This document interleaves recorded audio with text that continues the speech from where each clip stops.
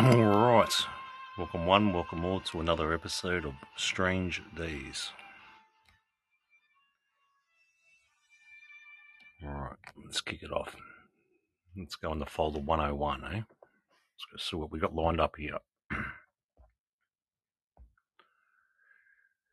Right.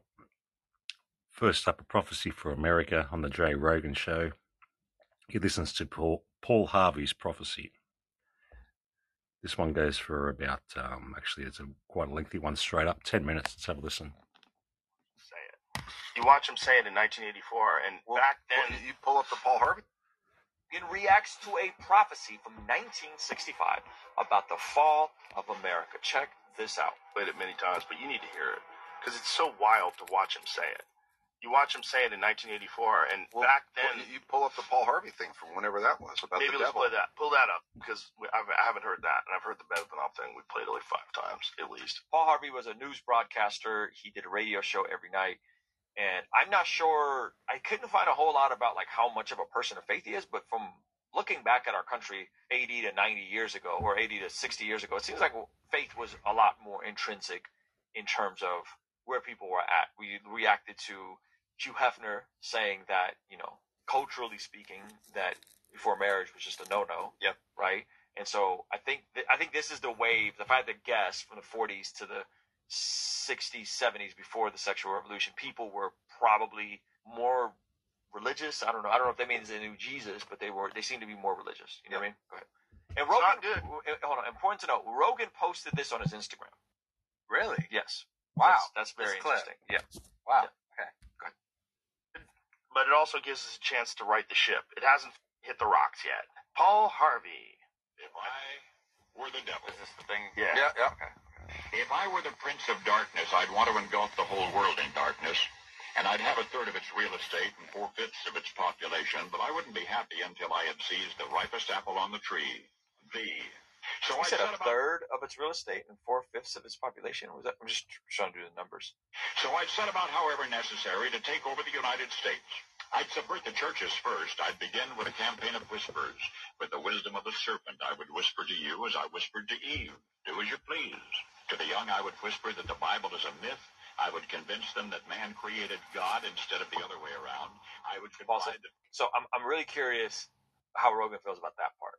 Yeah. Right. If I was the devil, I would convince young people that the Bible is a myth. The man created God.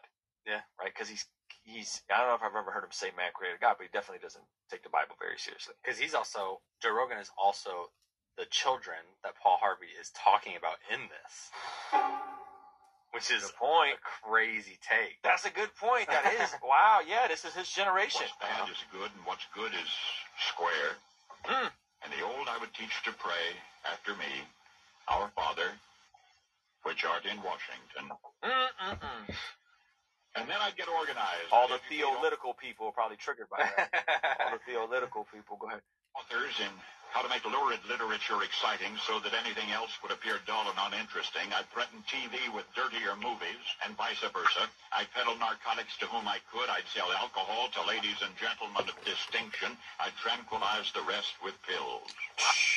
That's spooky, man. I mean, that's the opiate epidemic. The opiate epidemic, but people are just doing pills now, casually taking Xanax and doing all kinds of stuff, right? Molly.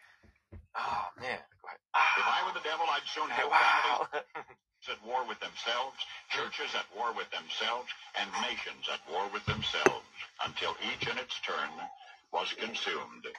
And with promises of higher ratings, I'd have mesmerizing media fanning the flames. Oof, that's your TikToks. That's your Instagram algorithms. That's right. It's crazy. If I were the devil, I would encourage schools to refine young intellects, but neglect to discipline emotions. Just let those run wild. Until before you knew it, you'd have to have drug-sniffing dogs and metal detectors at every schoolhouse door. Holy shit. 1965, bro. And they do. 1965. They got on-campus police. Drug sniffing dogs. Those sectors. Within a decade, I'd have prisons overflowing. I'd have judges promoting pornography. Soon I could evict God from the courthouse, then from the schoolhouse, and then from the houses of Congress. And in his own churches, I would substitute psychology for religion and deify science. I would lure priests and pastors into misusing boys and girls and church money. If I were the devil, I'd make the symbol of Easter an egg. The whole bit about deifying science, though? Yeah. What's happened the last couple of years, right? We're the experts. We got this. You listen to us. You submit. I mean, Rogan engages a lot in this stuff, right? So, yeah. 100%. It's like we have a lot of these clips of Rogan going, it's a myth. I can't believe people still believe that nowadays. Da-da-da. You know? Egg and the symbol of Christmas, a bottle. If I were the devil, I'd take from those who have and give to those who wanted until I had killed the incentive of the ambitious. That is probably one of the best bars. If I was the devil, I would take from those who have, give to those who wanted, to kill those who are ambitious. Take away the incentive for the ambitious. I mean, that is a lot of what our modern fiscal policy is moving towards. We're going to democratic socialism. Yeah, democratic socialism. We're going to tax the rich. We're going to de-incentivize entrepreneurship, de-incentivize small business, and we're going to give to those who feel entitled to get stuff. Crazy. Insane. Will you bet? I couldn't get whole states to promote gambling as the way to get rich. I mean, I don't know if folks know that gambling is that's it's federally funded. It's federally funded. Backed, yeah. I would caution against extremes in hard work, in patriotism, in moral conduct. Vivek Ramaswamy has been pressed on denouncing white supremacy. And the reason why he refuses to denounce it is because he says, what do you mean by that? I denounce racism of all kinds against all people. Yeah. But they're like, no, denounce racism. And he's like, well, what do you mean by that? Because you can say punctuality, work ethic, in these things. Because they make the argument. Yeah, so he said, what definition are we going? Because if we're going off of Kimby's definition, you're insane. Yeah. Right? If you're going off of racism, I denounce racism against, every he's like, I'm not going to play your game. And so it's interesting. Pull that back. Listen to what he said. I would go against extremes. In hard work, patriotism, in moral conduct. Moral conduct. All of this has been categorized as quote unquote white supremacy. Yeah. Patriotism, American nationalist, Christian nationalism, right? And I'm not saying there's some wild stuff on the Christian nationalist side. I've engaged in some of the conversations. Some of the conclusions remind me of Handmaid's Tale. But patriotism, hard work has definitely been dismissed as white supremacy. Yep. Right? And what was the other one? It was patriotism. Moral conduct. Moral conduct. Moral conduct. Meritocracy, moral conduct. You know what I mean? Yeah. Go ahead. I would convince the young that marriage is old-fashioned. Woo! That swinging is more fun? That what you see on TV is the way to be. And thus I could undress you in public, and I could lure you into bed with diseases for which there is no cure. And this is before the AIDS epidemic. This is crazy, bro. In other words, if I were the devil, I'd just keep right on doing what he's doing. Yeah. What year was that? Holy shit. 1965. That's amazing. He's 65. Wow. April 3rd, 1965. Paul Harvey nailed it. Yeah. Wow. So you can use devil as a euphemism for anything that you want. Yeah. What? But the result's the same, and we're seeing it. We're seeing that. You know, I think they said, or somebody said, He just said, he ended it like, I mean, you can use devil as a euphemism for anything you want. Yeah, that was kind of a weak. No, yeah, but it's like right after this whole thing of like arguing the fact that like if I were the devil, I would convince you that God doesn't exist. Right. And he's like, yeah. You can use it for whatever you want. Yeah, that was that's crazy. I think I'm curious. You know, like when you confronted, this isn't their channel, but like someone titled it like prophecy. So I'm curious. You know, I don't know what you call it, a prediction, a prophecy. Yeah. You know, but he's really spot on. Yeah. Very, very, very spot on. So I'm curious, and then for Rogan, pull up his Instagram real quick so we can show people that he just posted it. I'm curious, like, how does he process all this? You know, I mean, he has to be aware of where things are going, or where things have gone, rather. Right there, look at that. What does he say? The recent, so he just posted a clip of it. He says, if I were the Prince of Darkness, I'd want to... He just posted the original. He says, Mr. Harvey's words describe our current times well. Wow. Although it has been over a half a century since the broadcast, Mr. Harvey's words describe our current times well. The crazy part is back to what we mentioned earlier, is that like he is the kids that Paul Harvey's talking about. Yeah, Google what year was Joe Rogan born. That'd have been in the 60s, right? Mm-hmm. Because I think he's like 50 now. 67. This was said in 65. Yeah, so he's literally the kids that yeah. Paul Harvey's talking about. Joe Rogan self-admits that, wow, he hit the nail on the head. Mm-hmm. I wonder if he would admit, oh, Paul Harvey hit the nail on the head with all of these things, but only through his cultural context of God at the time. Mm-hmm. Or is it reasonable to come to the conclusion that, like... Mm-hmm. Very interesting.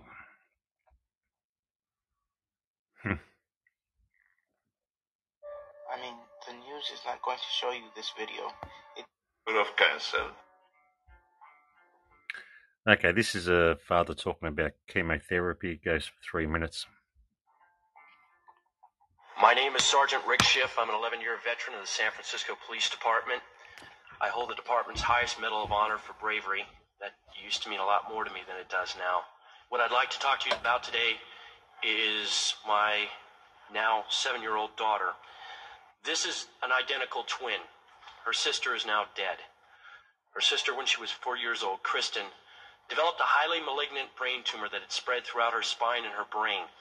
The doctors told us that we had really two options: take her home, let her die, or bring her in for massive dosages of chemo and radiation simultaneously. In either event, she was going to die. They were quite certain of that, and very quickly. Believing her only chance to be the standard route, we gave her the chemo and radiation. It burned her skull so bad she had second-degree burns and her hair never came back. To change her diapers, we had to wear rubber gloves because her urine was so toxic and it burned her. At the end of 6 months, miraculously, she survived the standard treatment, although there was a high expectation she wouldn't. She still had cancer. We were told, sorry, we've done everything we can. Now she's going to die, probably within a couple of months. My wife and I, choosing not to accept that, started reading. The first book I picked up, the third chapter, discussed Dr. Brzezinski. As you may guess, I have some expertise in fraud. In fact, I'm quite certain there are enough attorneys in the room that I could be vordeered as an expert in fraud. And I conducted my own investigation. I have no doubt the man is not a fraud. I have no doubt that he does what he does out of earnest belief that his medicine works. And now you're in a position to judge for yourselves whether it works or not. But it's well established by the FDA that it's non-toxic. 18 months later, we took my daughter off the anti-neoplastin. She had not died. She had no signs of tumor. She remained free for 18 months of cancer. Within a month, the cancer was widespread in her brain. We put her back on Brzezinski's. By the way, at the objections of our doctors, for some reason felt that it had failed her. We put her back on. Within 9 weeks, the tumor was completely gone. She died last July of neurological necrosis. Her brain fell apart from the radiation. The autopsy showed that she was completely cancer-free. Out of 52 cases of that disease ever, no one died cancer-free, just Chrissy. So she didn't die of a terminal illness. She died of my inability to care for her properly, and she died from bad advice. She died because there's a government institution that disseminates false information and is not looking out for the welfare of the people. You know, ladies and gentlemen, I swore an oath 11 years ago, and I think most of us in this room swore it at one time or another to uphold the Constitution. It says life right in the beginning. Within the 2023 defense budget is something very interesting indeed. Within these documents is a proposal for something they are calling rapid healing for warfighter injuries. That is, technologies that can rapidly accelerate the restoration and repair of complex tissues. The document goes on to say the program will develop approaches that combine high-resolution biosensors to track the healing process in real time with bioactuators to stimulate restoration, where and when they are needed. This sounds very much like the concept of medbeds, a technology shown in movies like Elysium that can heal any illness or disease. Control. 432 hertz. This one's going to go for 10 minutes. 432 hertz and 444 hertz.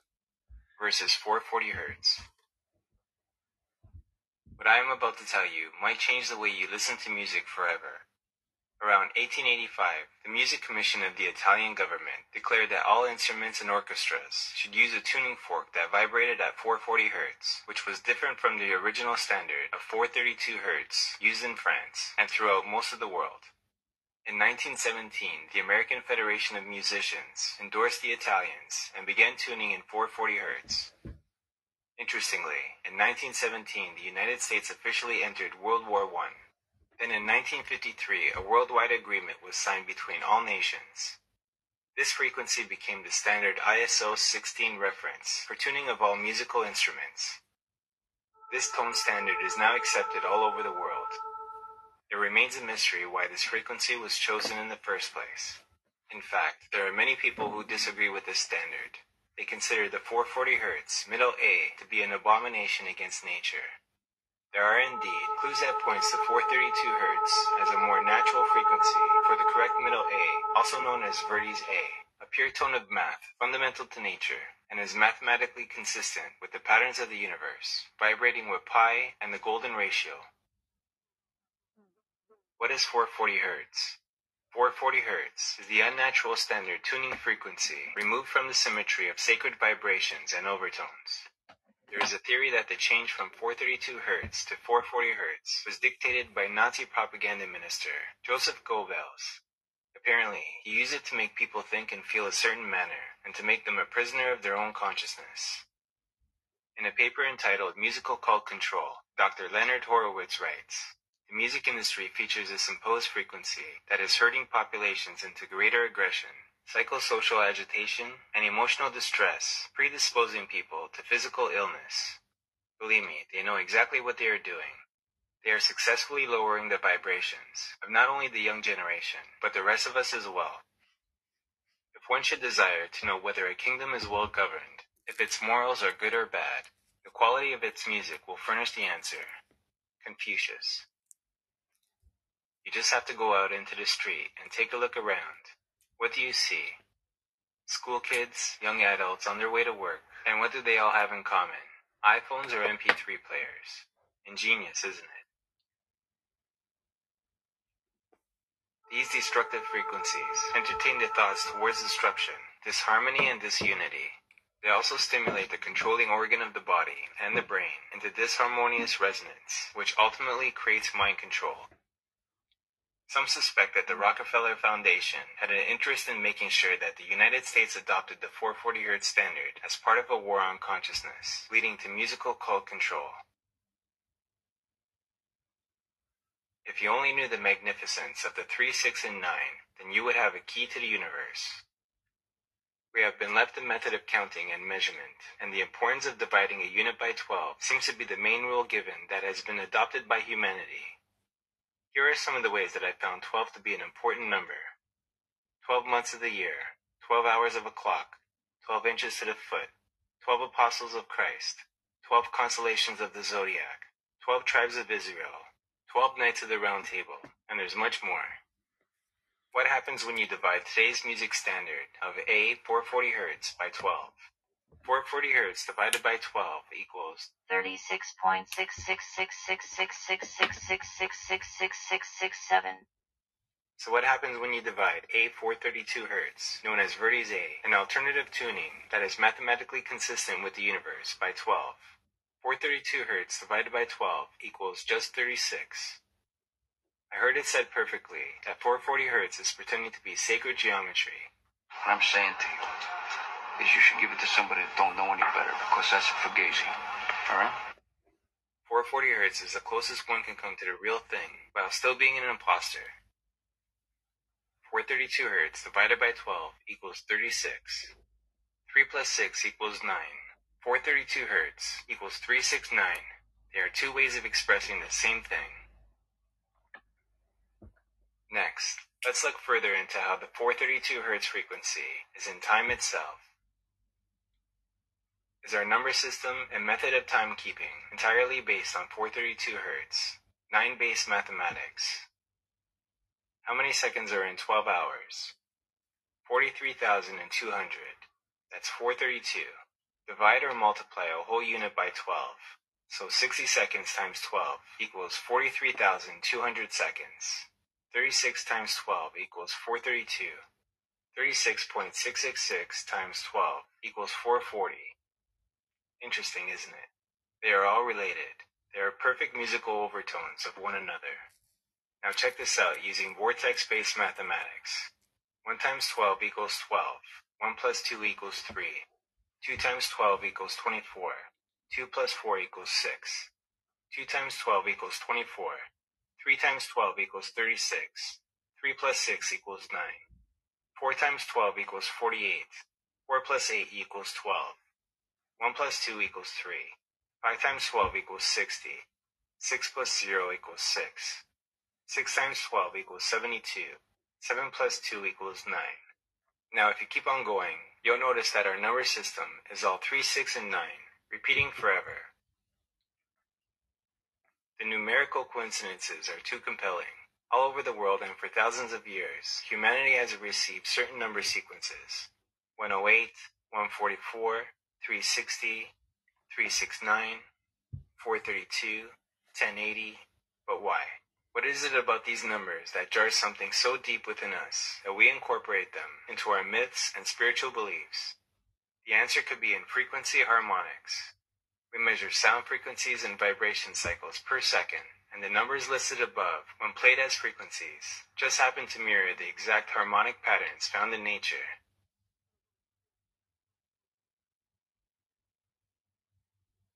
Music based on 432 Hz transmits beneficial healing energy because it is a pure tone of math fundamental to nature.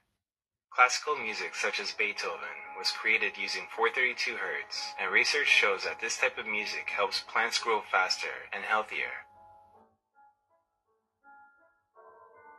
432 Hz is a harmonic of light frequency. It speaks and resonates directly with our cells. All cells communicate with each other via infrared light. So imagine, when they receive music in 432 Hz, they are in joy.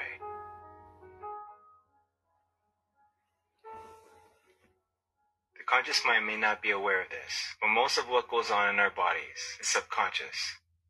Sound in the air may be defined as the transfer of periodic movements between adjacent colliding atoms or molecules. Research says that music tuned from this frequency is easier to listen to, brighter, clearer, and contains more inherent dynamic range. As a result, music with this tuning does not need to be played at higher volumes, and this reduces the risk of hearing damage. Cosmic harmonious frequencies related to the 432 Hz frequency and its importance in the creation of physical reality from light and sound. Is it possible that over the course of thousands of years, we have somehow been guided in the process of creating this new form of communication?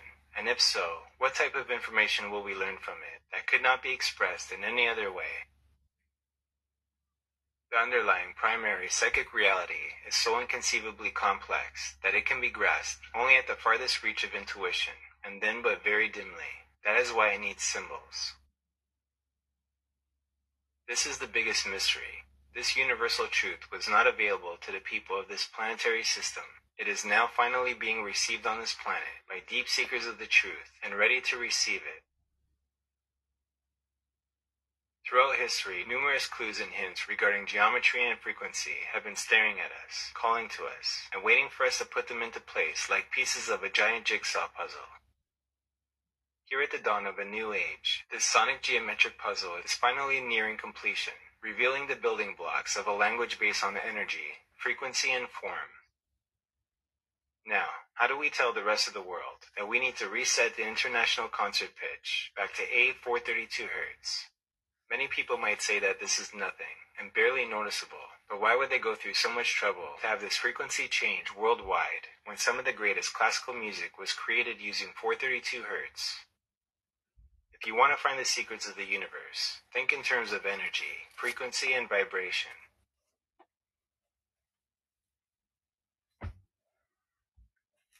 And your children are turned into mindless vassals who now they look up to some twit instead of looking up to Thomas Jefferson or looking up to Nikola Tesla or looking up to Magellan. I mean, kids, Magellan's a lot cooler than Justin Bieber. He circumnavigated with one ship the entire planet.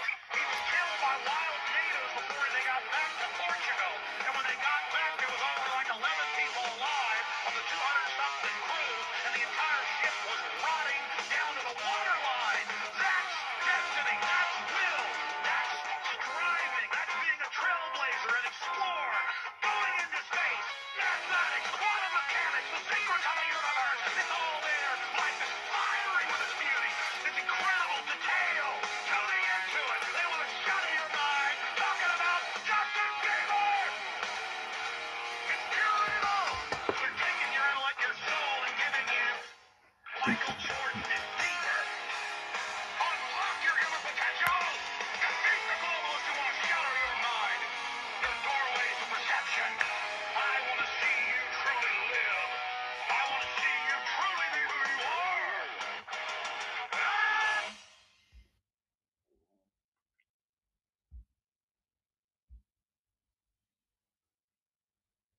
Information becomes available.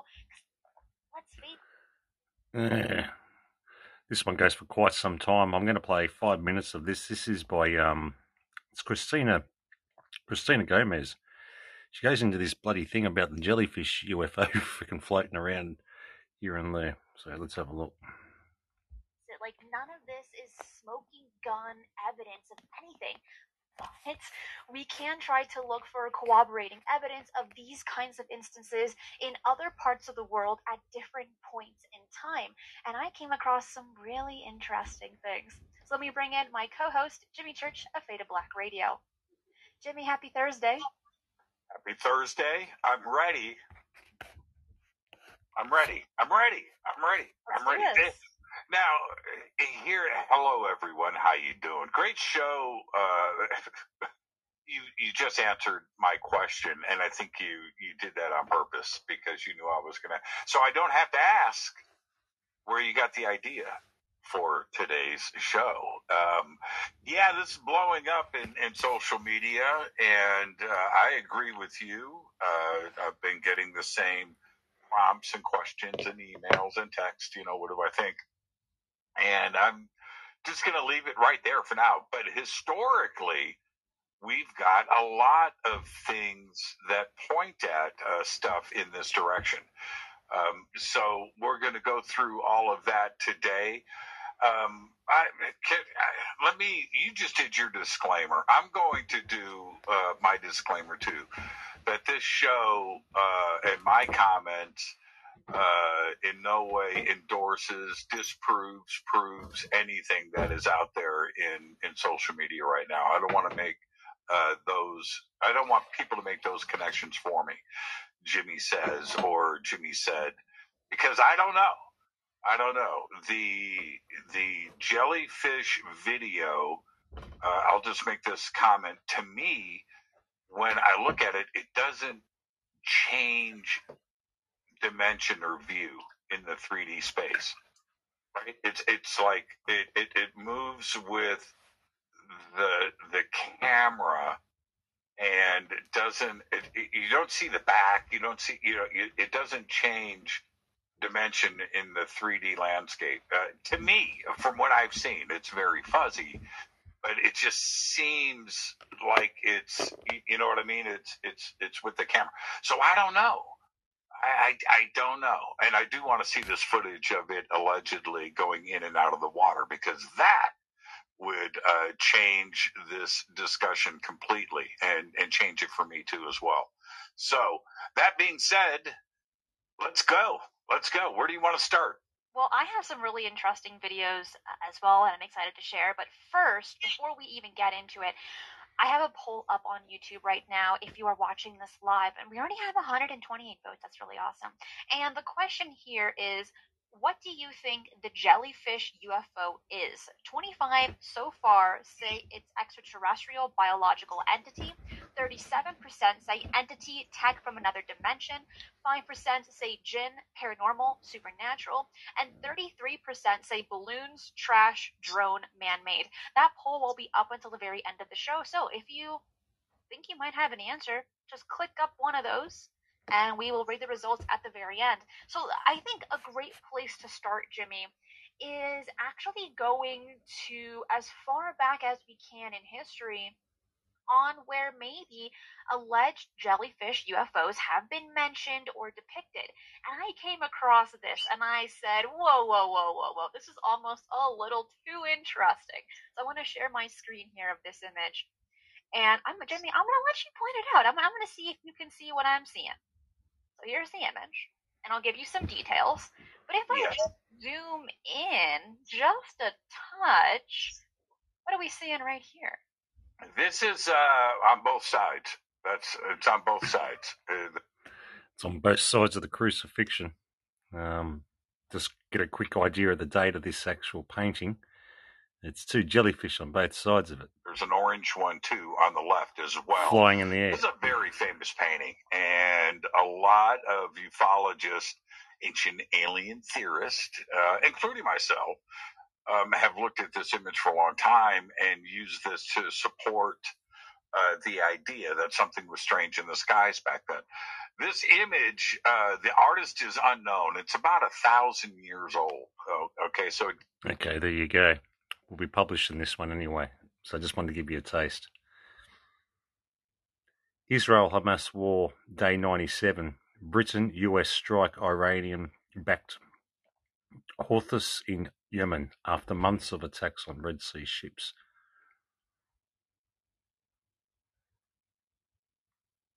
What's going on with the sun? Some interesting things have been seen with that thing lately. What's going on with the Dayz? Some interesting things have been seen about that Patriots? lately. Look, we all know where this green movement is going. We know the direction. We know the trajectory where they want to take all of this.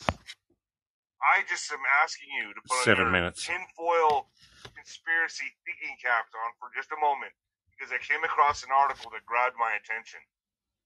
It's about zombie deer disease. Now, at first you might hear that and think to yourself, "Oh, This is by a guy by the name, he goes by Nino, N-I-N-O. that's ridiculous," and you start laughing. When you understand that lots of beef is being recalled right now, there was about almost 6,000 pounds of ground up beef one company had to recall. And through the past, we've seen other companies recall their meat as well. So with that in mind, and we know that they want us eating Petri-grown meat, beef grown in the laboratories, Is it a far-fetched idea to think maybe, just maybe, they can implement some kind of disease in our wildlife, in our national parks, paint our meat, and even the deer? Because, you know, how many times have you heard somebody say, well, if they get the meat, I know how to hunt. If they get to our cattle, I know how to hunt. I'm going to go out and shoot deer. I'm going to be fine, right? That's what I've heard too. Well, not so fast, because could this be a prelude? Now, I'm asking you to think about this with me for a second. Could this be a prelude to the zombie apocalypse? Now, you may start laughing, but just stick with me on this. Zombie deer disease, a mad cow-like infection spreading in the U.S., explained. So this is a mad cow-like infectious disease that could turn the brains of deer, elk, and moose into Swiss cheese, folks. A mad cow-like infectious disease that can turn the brains of deer, elk, and moose into Swiss cheese is spreading in at least 24 states. And some experts are warning that it could eventually make its way into humans. Let me read that again. Experts are warning. What experts are warning? That it could eventually make its way into humans. How convenient. How convenient, especially in 2024, 24 states. Look, I'm asking you to bear with me on this. Leave your tinfoil thinking caps on and just let me finish this article. Known as chronic wasting disease, the fatal progressive neurodegenerative illness was first identified in the 1960s. Like mad cow, the disease is spread by prions, the zombie-like pathogenic proteins that aren't alive and can't be killed. When they infect an animal, they eat away at its brain, causing a cascade of symptoms that resemble dementia and eventually lead to death. While the disease is still rare, researchers believe it's more widespread than ever, due in part to how humans trade deer and other hoofed mammals. When are we going to start seeing the zombies, folks? When are we going to start seeing people drool at the mouth, foam at the mouth? I mean, we're already seeing aliens in the shopping malls, right? I don't think this is too far-fetched. What we've seen over the last few decades is that slowly spreading in wild deer population, said Peter Larson, assistant professor in veterinary sciences at the University of Minnesota, who has been studying the pathogen. It's also spreading among captive deer, elk, and reindeer, which are transported around the country and overseas to hunting ranches. I have friends that go hunt at these ranches, folks. Petting zoos and Christmas-themed farms. That's how the disease ended up in South Korea, Larson said. It's been identified in Canada and Norway, too. When new outbreaks start, they're virtually impossible to contain because, unlike viruses and bacteria, prions can't be killed. That's also no good way to find them. There's also no good way to find them. So we're talking about an indestructible killer pathogen that could be lurking anywhere. I just think that this is a ticking time bomb. And when you know the agenda, folks, when you understand the agenda of growing our meat in a petri dish, and who owns that? Well, I can't say his name because it is Fluff Tube. But you all know who owns that, who's got that business cornered. Researchers have long wondered whether a disease like mad cow can make the leap into humans. Mad cow in people is known as variant Creutzfeldt-Jakob disease. I think I said that right. I'm not sure. Late last summer, we got preliminary and a frightening answer in paper published in the journal Emerging Infectious Diseases. Researchers from Scotland and Canada showed via an experiment in a petri dish that prions from sick animals can indeed infect human cells. This really raised my antennas, folks. When I came across this article, I really started thinking to myself, "Wow, how convenient! Zombie deer disease infects humans, and then we have zombie humans." And how many times have you seen movies? Predictive programming is what I call it. That are kind of pushing us in this direction, pushing our consciousness into this direction. Since then, there's been no direct evidence of human disease, even in people who ate meat that later tested positive for the pathogenic prions. Still, the experimental research spurred Michael Osterholm, director of the Center of Infectious Disease Research and Policy at the University of Minnesota, to compare chronic wasting disease to mad cow recently. I think it's only a matter of time. It's only a matter of time before this disease spreads to humans. I think it's very likely. Now, I'm not trying to be a doomsday Dave here, but I think it's important we pay attention to things like this. What is zombie deer disease? Scientists don't know where the name zombie deer disease emerged. Instead, they refer to chronic wasting disease, a fatal progressive neurodegenerative illness believed to affect deer, elk, reindeer, and moose. It was discovered and farmed deer in Colorado in the 1960s, and it's been intriguing scientists ever since. The disease is caused by prion, which are not viruses or bacteria. Prions are almost indestructible pathogen proteins that trigger cells, particularly in the brain and spinal cord, to fold abnormally and start clumping. When that happens, the infected animals begin to develop an array of awful symptoms: dementia, hallucinations, and difficulty walking and eating. The animals eventually become wobbly and disoriented. Those symptoms worsen over time, and since there's no cure, they always lead to death. I don't know, folks. I have to say here that keep your eyes and ears open, folks. Zombie deer disease, a mad cow-like infection spreading in the U.S. When you understand what they're trying to do, and that's why they're pushing into these agendas like it's too hot outside. I got to be careful what I say here. Got to take care of the planet. Got to stop eating meat. Cows fart. Is it too far-fetched to say maybe, just maybe, this right here can be a prelude to leading into something else? I don't know. I lay it out for you all to play it out. Give me your thoughts down below. This is just another update. Folks, nothing surprises me anymore, and I think this could very well be something. And give me your thoughts down below. Leave a comment, and please like and subscribe and share. Thank you. Sort of goes on to the next level, doesn't it? Problem, reaction, solution. Just on the animal sphere. Yeah. Well, this is a bit of a sobering sort of matter I'm going to go into now.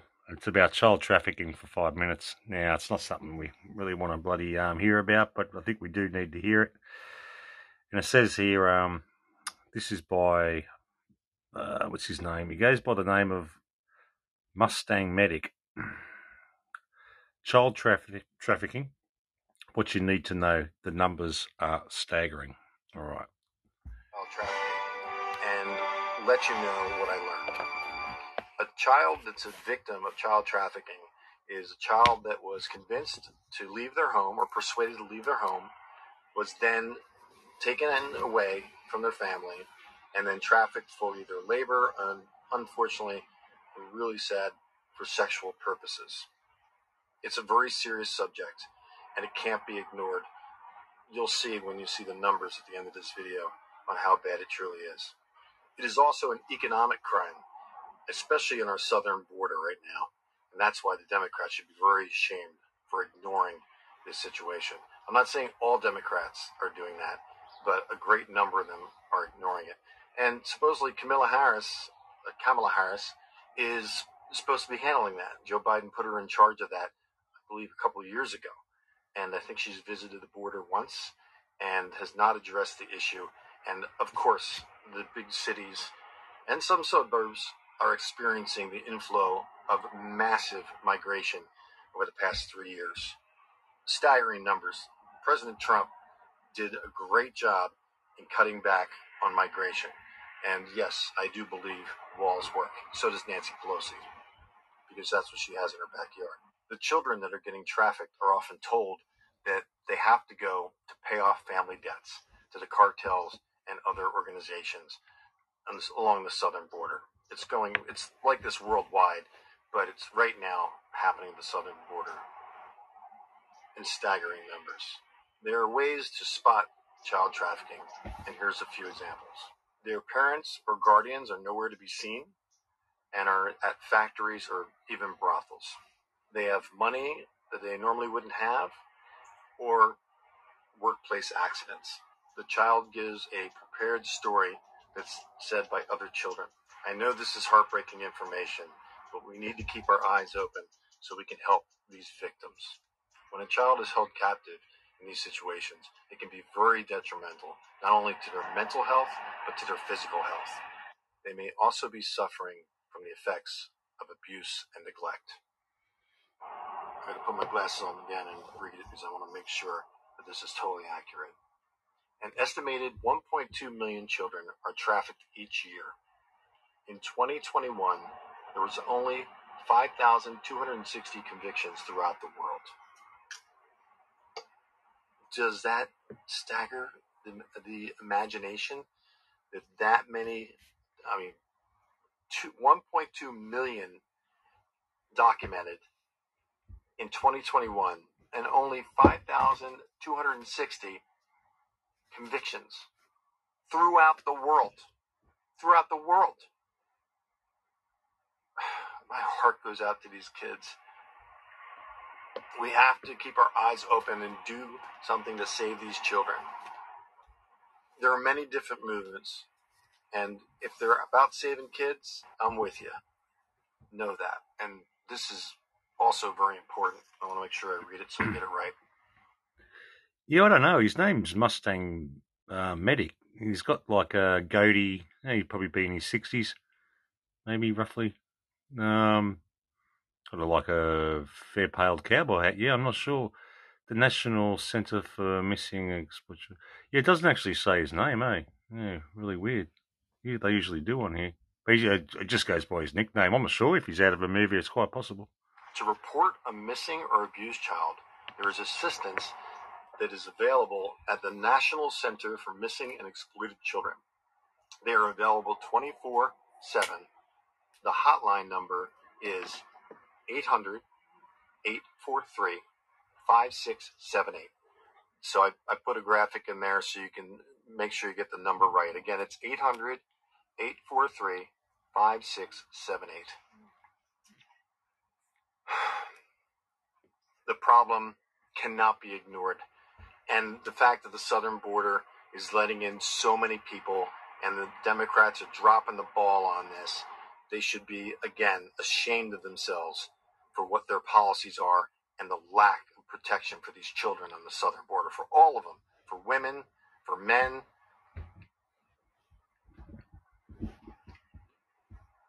This is one of the reasons why we have to make sure we get President Trump in office. If we have the same policies for the next 4 years, we're going to have 20 million people in here, and God knows how many are actually child trafficked. The truth shall set us free. This is William Wheating. There you go. From Mustang Medic. Thank you very much for how much you're supporting the channel. Please like, share, and comment. Look at our website. It's got all the links for our social media. And know that we're going to talk about the hard subjects and we're going to talk about the light subjects. But we're always going to report the truth. Thank you very much for watching. So I thought that was his nick, William Whitting. Okay. Yeah, I'm not sure of that actor's name if it was the same guy, though. This is just something going on down here. This woman's been talking about the corruption with this sort of issues as well here in Australia. She only goes for about a minute and 20, but this is the strike I just received on my YouTube channel for violating their policies on harmful conspiracy theories. It's for this pretty banal 1 minute 18-second video introduction to my 50 Voices of Ritual Abuse testimony. They're probably trying to get rid of my channel before I do another update on the case of the missing Beaumont children on Australia Day, 26th of January. I'm surprised my YouTube channel lasted this long. If you are subbed on to my YouTube channel, then please move over to BitChute or Rumble channel instead. Okay.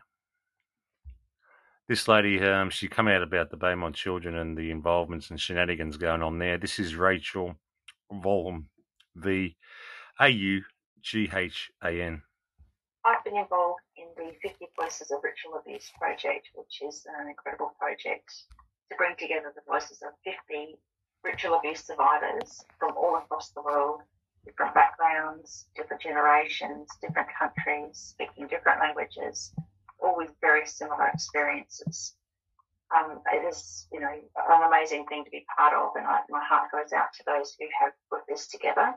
The survivors involved are basically the ones that have already spoken out, like myself, or have been referred to the project coordinators, because we know of their validity, and they've been referred by other survivors like myself. It's an incredible group of people. So my testimony of 11 minutes has been released on the website, evoices.org, as well as on their many channels. And this beautiful group of people who put this together have obviously been working very, very hard behind the scenes to make sure that it gets out as far as possible.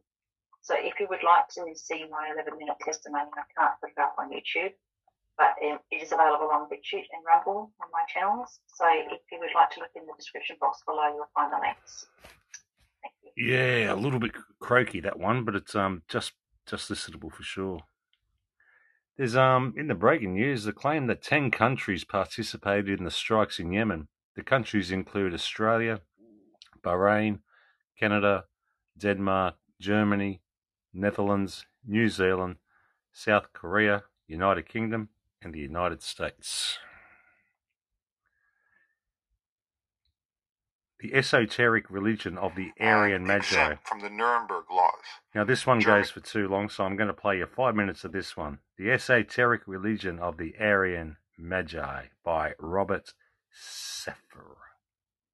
He bestowed their seal of racial purity on the Iranian kingdom. The Nuremberg laws that had made anti-Semitism the law of the land were amended, which included Persian Jews. Iranians formally educated in 1936 were to be considered as Aryan as any full-blooded German. In fact, in 1936, Hitler's cabinet issued a Nazi directive that exempted Iranian Jews from wearing the Yellow Star of David. Hitler personally promised that if he defeated the Soviet Union, he would return all of the Persian land taken by Russians during the 19th and 20th centuries. In 1939, Germany provided Iran with the so-called German Scientific Library. The library contained over 7,500 books selected to, quote, convince Iranian readers of the kinship between the National Socialist Reich and the Aryan culture of Iran. What was at the root of Germany's close historic ties to Iran, and why were they thought by the Anunnurbe to be descended from ancient Aryans? In his 1896 book called The Swastika, the earliest known symbol and its migrations, Thomas Wilson, curator of the Department of Prehistoric Anthropology in the U.S. National Museum, wrote, quote, an Aryan symbol used by the Aryan peoples before their dispersion through Asia and Europe. This is a fair subject for inquiry and might serve as an explanation how, as a sacred symbol, the swastika might have been carried to the different people and countries in which we now find it by the splitting up of the Aryan peoples and their migrations and establishment in the various parts of Europe. But who were these Aryan people? Where did they come from? And what exactly was the meaning behind the symbol itself?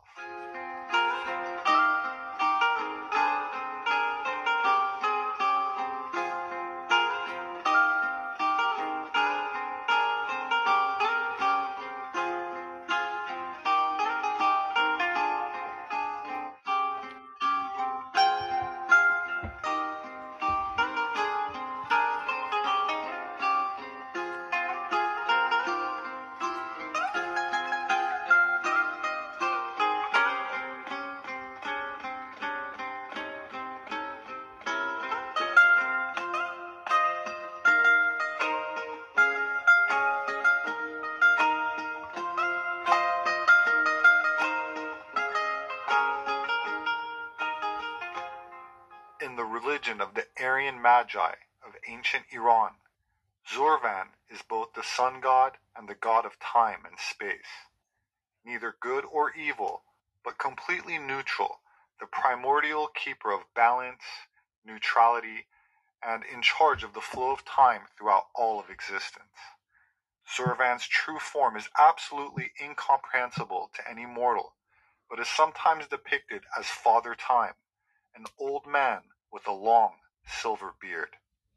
Zurvan is the androgynous parent to equal but opposite twins, Ahura Mazda and Angra Mainyu, also called Ahriman. Ahura Mazda is the sky god of the ancient Iranian religion of Zoroastrianism, where Ahura means Lord and Mazda means wisdom. Ahriman is the destructive or evil spirit in the Zoroastrian religion, which is locked in an ongoing struggle with Ahura Mazda, which lasts for 12,000 years, when at the end, the evil creation is destroyed. Zuravan developed into the Hellenistic Ion, the Alexandrian god of eternity, who was at the head of the divine hierarchy in Mithraism, regulating the revolution of the stars, and often depicted as a nude male figure with a lion's head, with a serpent coiled 6 times around his body, which was also covered with zodiacal signs and the emblems of the seasons. Lord of the 4 elements, he rules over 4 winds, or 4 directions, and the 4 seasons, which are sometimes also represented by 4 seasonal solar deities depicted in the 4 corners of his icons, or symbolized by his 4 wings. Okay, that one's going to be a published one, so I just want to give you a taste of what's coming up on that one. I'll just be bloody doing that one on its own. It goes too long. Can't do it. Cannot be done. Spot that's quite large. Carlos also... Okay. There's something... Let's have a look at this. Yeah. All right, let's give this a go. This is what's happening in Florida. 10-foot alien creatures. Now this. Check this out. What is going on in Florida?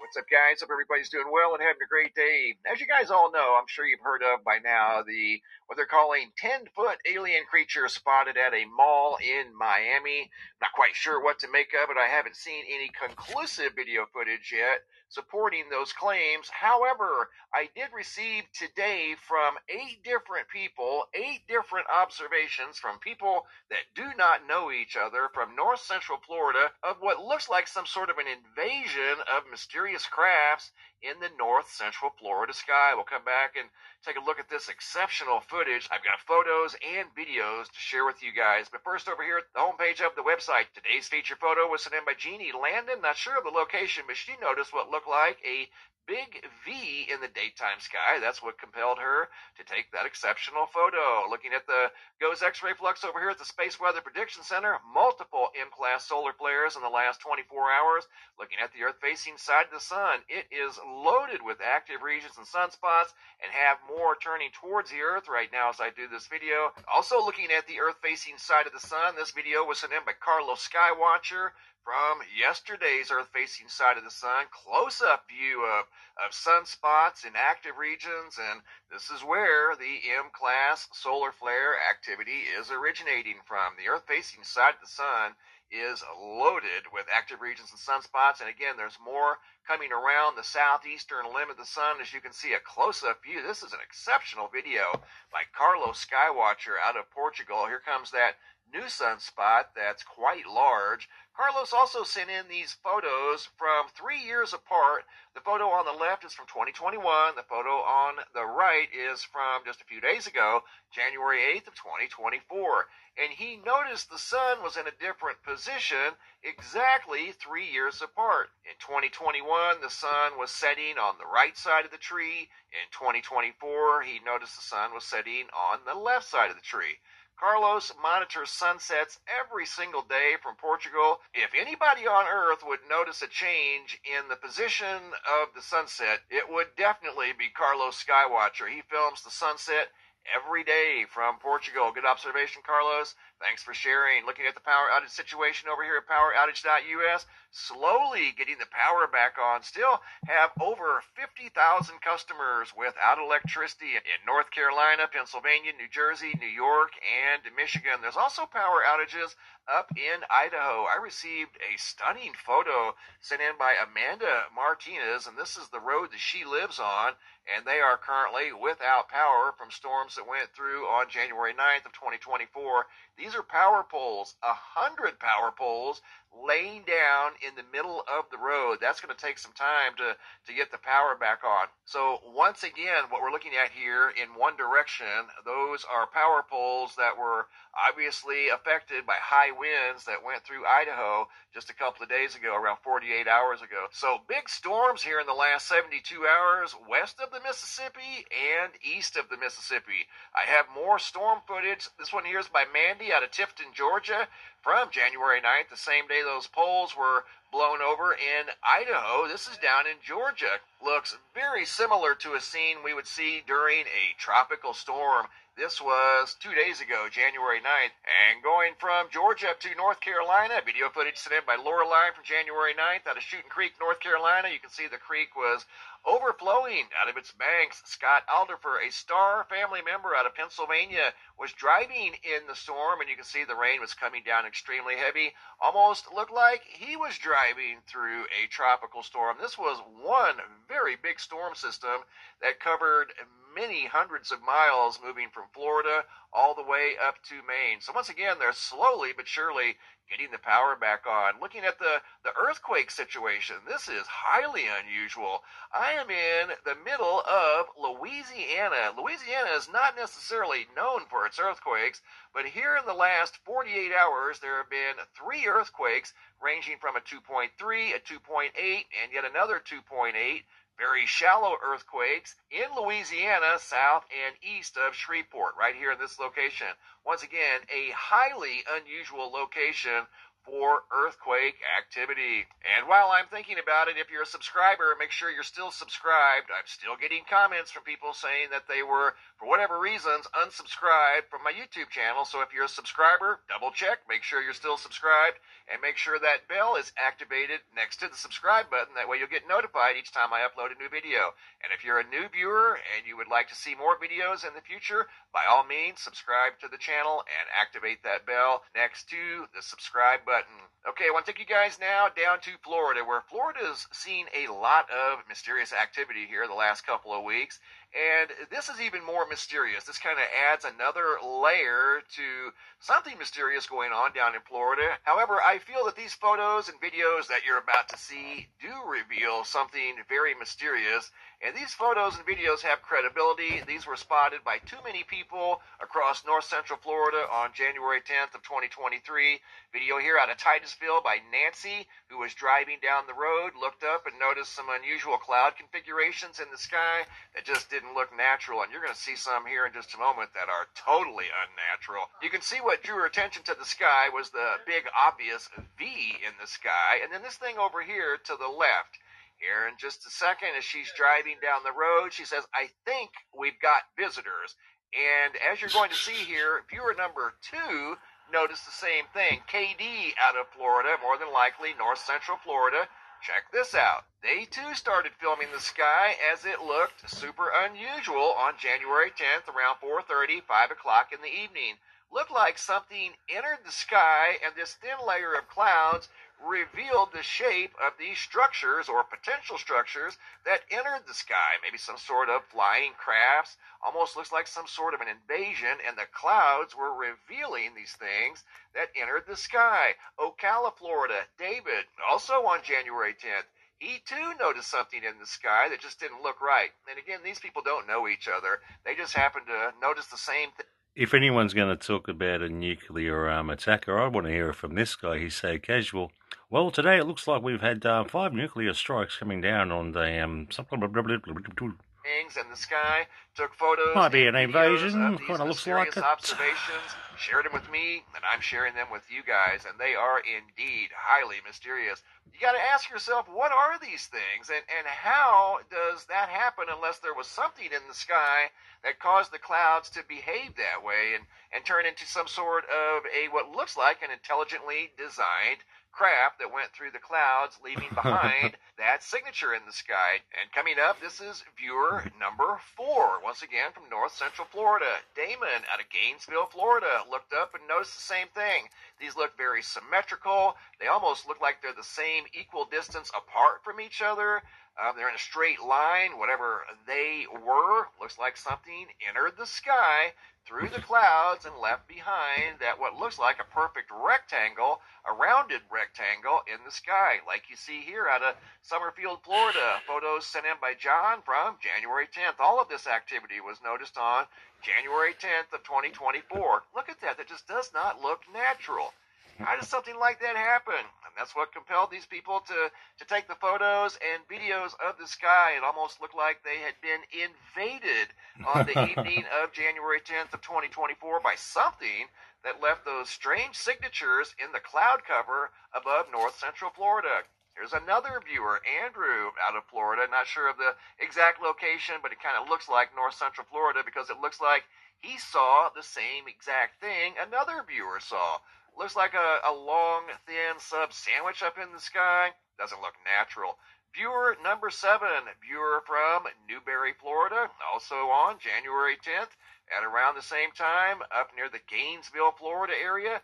Looked like multiple objects entered the sky through the thin layer of clouds, leaving behind these weird holes in the sky that just didn't look natural.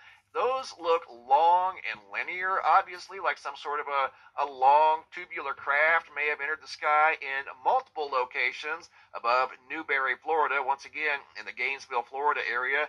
These are photos. That was a video of what the viewer saw from the Newberry, Florida area. These are photos of the same section of sky that was apparently influenced by something that was possibly long and tubular. And again, these were witnessed by multiple people across north central Florida, and there were multiple observations of these types of signatures in the sky that just did not look natural. They looked like they were created by some sort of a structure that entered the sky. This one here is super unique, almost looks like a footprint in the clouds, as you can see here from the same viewer near Newberry, Florida, in the Gainesville area, looking off in the distance. This is like the third or fourth time we've seen this one here. It looks like a long tube in the sky above north central Florida. Now we're going to St. Augustine, Florida, a few hours later. This is also in north central Florida along the east coast of Florida, St. Augustine. Video footage sent in by KT from 1/11 of 2024. The original video is over here on the left. That's how far away this object was. I zoomed in over here on the right. This is super weird. Looks like some sort of a flaming cross, a flaming diamond, however you want to interpret this thing. Oh, he's just going to keep on going on and on about it. He was going to bring up the freaking bloody repos. Oh, bloody hell. A little bit disappointing there, to be honest with you. Sort of let me down, I think. I assume. Yeah, what have I got here? We have these people of lower IQ who are totally dependent. What's this dude on about? Fluoride. Here we go. We have a little listen to fluoride for a couple of minutes, eh? We have this mass of people who are going to believe anything they're told because they can't really think clearly. And very few people of very high IQ who have good cognitive function who can figure this all out. And that's what they want. Why they are so insistent in spending so many hundreds of millions of dollars of propaganda money to dumb down society.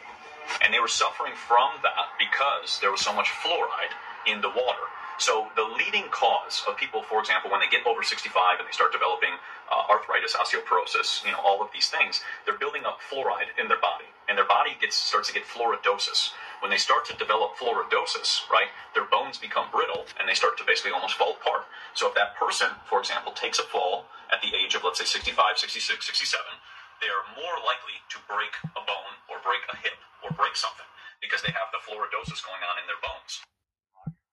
I'm a board-certified neurosurgeon. I'm retired from active practice. Now I do primarily research in neurosciences. There's no modern evidence whatsoever that fluoridating water reduces cavities at all. So you have to ask the question, why are you still fluoridating water?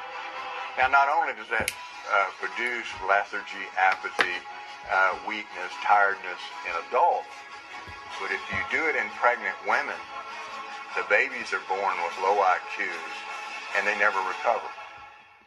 we're developing a society because of all of these different toxins known to affect brain function. We're seeing a society that not only has a lot more people of lower IQ, but a lot fewer people of higher IQ. In other words, a dumbing down, a chemical dumbing down of society. So everyone's sort of mediocre. That leaves them dependent on government.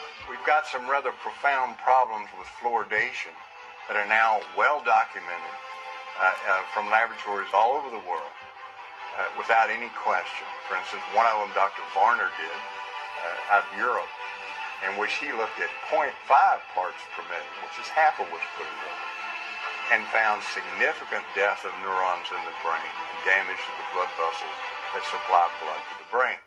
Spell psychiatrist. You trying to find Google? Okay. Yeah, Miami's an interesting one, that's for sure.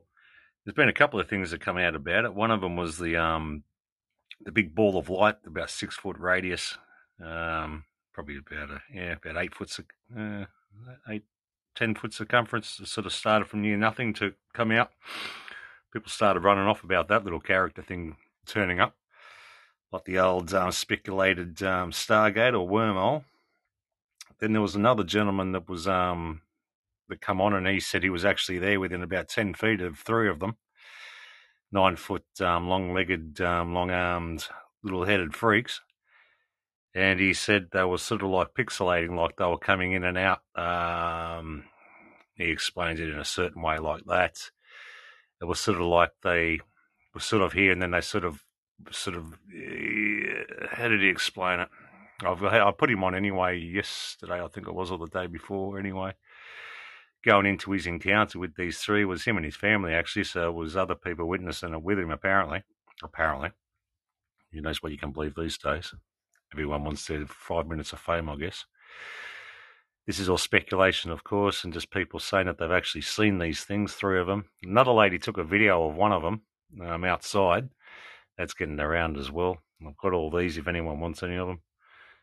So she's got one of them caught on video there. It's a bit shady, but it's there. Another eyewitness said that the kids were mucking around with this thing that looked like a CD player with a glass on the bottom and a glass on top before all this sort of shenanigans happened. Another lady switched over the longitude and latitude coordinates of Miami, and it matched exactly to the coordinates of the Antarctica, just back the front, which she speculates that they come through the wrong porthole where they should have went to Antarctica, where it's speculated these tall beings or whatever they are live, or humanoids, the lizards. So they come through the wrong porthole. Another speculation, another theory. All the police cars shutting down the airports and all those sort of shenanigans was a little bit suspicious when it come to the police. What was the other one? There was another one about it as well. Someone reported one. Yeah, that was that woman, I think, that actually got it on video. So he's pretty much saying it was like, another theory was because of our mass, I don't know if you put it down to the photon belt or the mass ejection, corona ejections or sunspots that we've had lately, that they're always around us. And we're only just seeing it because our perception, it's like a veil has been lifted. And they were in as much shock as we were of them, because they just like to come and gather in the malls and that and just watch us as like little specimens, I guess, like little ants running around, admiring us like people in a cage, I guess, at a zoo. And they were just as much shocked because the veil was rent in two and we could actually see through theirs, and they couldn't believe it either. So, peekaboo, I see you. So there's quite a few little speculations, couple of pictures there. There's got the one of the light ball on candid camera. You've got the lady singly that took a picture as well. You got the aerial view, which that's sort of been a bit denied, that it could have been 3 people going up the stairs or a shadow reflecting off one person. So that one sort of got debunked a little bit, the one near the police cars. And that pretty much, I reckon, covered pretty much most of it there around what I've got. I got at the pictures and people talking about it. That guy, like, he reckoned he was only about 10 foot away from him. So it's probably over-exaggerated there. It's probably more like 15 or 20. It's pretty bloody close. 10 foot away, I think you get a pretty good detail. Said they had eyes. I don't think he mentioned a mouth or anything like that. But humanoid, just long legs and all that sort of stuff, really thin. and 3 of them. So put all that together, that's pretty much what I've come up with about the Miami aliens, the lizards. All right, next. R&R, what's he got to say tonight? I forget what this one. Oh, no, I remember that one. That one was... No, Scene that at was the stupid. Chabad World headquarters in Brooklyn measured 60 feet long and 8 feet wide. Whoa. Yeah, officials say it wasn't properly enforced either. So last night a cement truck filled the hole at the building on Eastern Parkway. Oh, this is where the Luboviches, they were starting to fill the holes in. As I said, they should have put down some bloody cockroach spray in there first and watch them all come out of all the different holes. They would have seen all the other holes that they were coming out with. There's another video that's getting around as well about this. There's actually the south side that's got a tunnel system, and it's actually under the haunted video section. They've gone down into it, and there's this freaking creature down there, guys. They don't know what the hell it is. It's like a humanoid thing. They've even caught it on the camera a bit in a hole, and then they went into this other section, and there's some very, there's death written back the front or something like that. There's pitch things in the thing, and there's a big writing that says, "Have you seen it?" So they go into the second part of this tunnel. Apparently there's quite a big tunnel system on the south that hasn't been talked about as well. And this one was actually made in the Second World War. It's that old, so that's a fairly old tunnel, that one. And there was about 5 of them went down there. I think they were just independent or just, just laymen from the street. I don't know what they were. They'll document in the event anyway. I don't know if they're officials or they look more like just probably like ghost hunters or just cave hunters, something like that. So they've gone down there, and this freaking thing was at this hole, and it just took off. So they went into this hole in another entrance and a big room and all that with other, tunnel systems. And they heard this banging noise and all this down the end of it. So they went down. There was a few, junctions going off. And as they got to the end, they come around, you hear this almighty scream and, holy, F this and all that. And they started running and they're scared shitting themselves and let's get the bloody hell out of here and all this. And you could hear this thing. It was sort of like it chased them for a couple of steps or something. Or probably about 10 foot after them and then seemed to have stopped. But they just kept doing the Harry Butler to get the hell out of there. So that was pretty bloody freaky. And this thing was in complete darkness. I mean, they had to use torches and everything. It was just completely black. So whatever's living down there or dwelling seemed to be about the size, to me, the way it looked in the tunnel, probably about 5 foot maybe. It was really hard to make out. You could sort of make out the size of it before it took off. And then these, they went after it. And then, they obviously come around a corner. I gathered they'd seen this frickin' thing and you could hear it scream as one of them went around and they just sort of all just shit themselves and started doing the Harry Butler and getting out of there as quick as they bloody could. So that was the other south side. I think that was just taken probably in the last day or two. I'm investigating that side, saying there's a biggest tunnel system actually over there that was built in World War II. But that one goes for about 35 minutes. If anyone would like that, I could probably get that through to you. Future proverbs, past citizen journalist from Andrew. No, that's a long one. Yeah, that's Andrew Breitbart. I'll play a little bit of him actually. I don't mind Breitbart. All right, I'll just play from here. Drudge report. He does. Now an even Okay. bigger change. Let's have a quick listen to this. Couple of minutes. Can bring us the news. Bloggers cover stories the mainstream media. Yeah, this is interesting because I'm going to actually play from the start here. I forget the interview. Yeah, I'm going to bloody play a bit of this. I'm going to play it for 7 minutes and then we'll have an open line if anyone wants to call in about anything. I reckon that'd be good. So we're at the hour and 18-minute mark. So I'll take it down to the hour 30, I reckon. Yeah, let's play this with. Oh, look, frick it. It goes for 14 minutes. Let's have a quick listen. We'll at least listen to Breitbart. I don't know if anyone knows Paul Revere. He's been around the traps for a while too. So, all right, let's get into this. It's called Future Probes. I gather that's the name. It doesn't actually have the name of his site on here. Yeah. Okay. So this is from Andrew Breitbart to Paul Revere to you and me. Let's check this out. It's about journalism, so this is something right up my alley here, actually, and people that actually get on here. We're sort of like semi-journalists, I guess you could call it, alternative journalists. So let's have a bloody listen to this, and then we'll have a call-in line, I reckon. We'll see if we can take it out to the 14, if it's bearable. I haven't listened to the whole bit. I only listened up to Breitbart. And I'm not sure the bloody presenter they are. I might say his name up down the bottom when he comes on. After working for an NBC station, then CBS, then ABC, I finally declared some independence and came here to Fox. And here I'm much more independent. They let me say stuff here. This is obviously going back a couple of years ago. You know, this is when Breitbart obviously was still alive. Yeah. So I'm glad Fox exists. I'm even glad CNN exists. More choice is good. It's easy to forget that just a few years ago there was so much less choice. For most of my career, for a story to get on national TV. Looks like early 90s by the presenter, and just, you know, that you get that vibe off the picture, and that I'd say it'd be pretty close to that.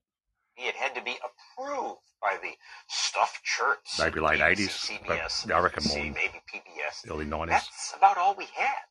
Cable channels changed that. And now an even bigger change has happened. Anyone can bring us the news. Bloggers cover stories the mainstream media ignore. So do people using YouTube, Twitter, and so on. So that would be more than, that'd be about more 20 years ago, I guess. Journalism more than anybody. Bloggers, Andrew YouTube. Breitbart started out working on the brand new and suddenly popular Drudge Report. Then he started his own website, BigGovernment.com, which helped take down Acorn, and more recently helped take down Congressman Anthony Weiner. So why do they bring this stuff to you all the time, Andrew? How do you get all these stories?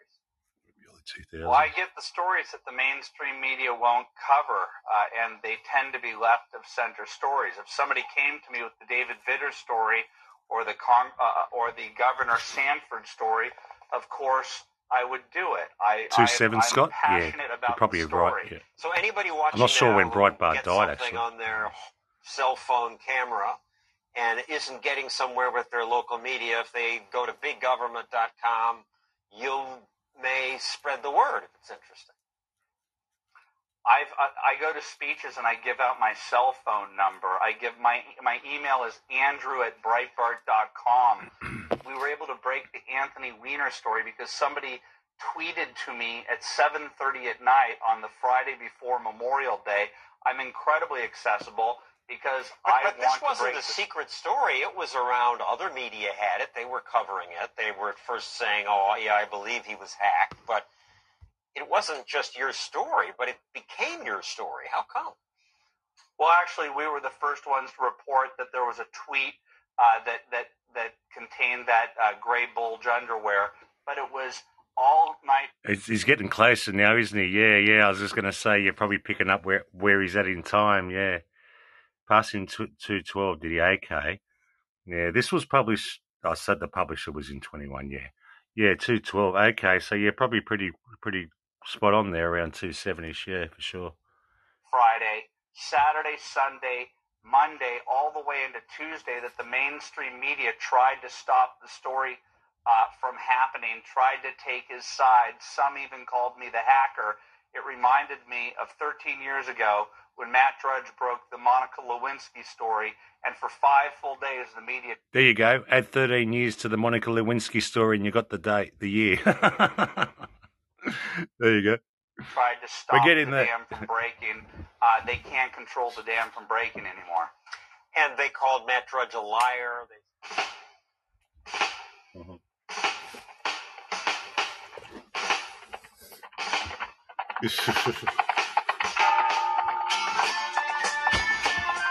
Well, what have we got here? We got popcorn time, have we? Listen, my children, and you shall hear of the midnight ride of Paul Revere on April 18 in 75. Hardly a man is now alive who remembers that famous day and year. The rhythm's too good to forward it, guys. He said to his friend, if the British march by land or sea on the town tonight, hang a lantern in the highest arch of the old church tower as a signal light. 1 if by land, 2 if by sea. I on the opposite shore will be ready to ride and spread the alarm to every little village and every little farm for the country folk to be up and on. And then he said good night and with muffled oar silently rode to the Charleston shore. Remember that famous day and year, the midnight ride of Paul Revere. Remember that famous day and year, the midnight ride of Paul Revere. On the opposite placid shore walked Paul Revere. Now he gazed at the landscape far and near, but mostly he watched with eager search the belfry tower of the old North Church. And lo, as he looked to the belfry height, a glimmer than a gleam of shimmering light.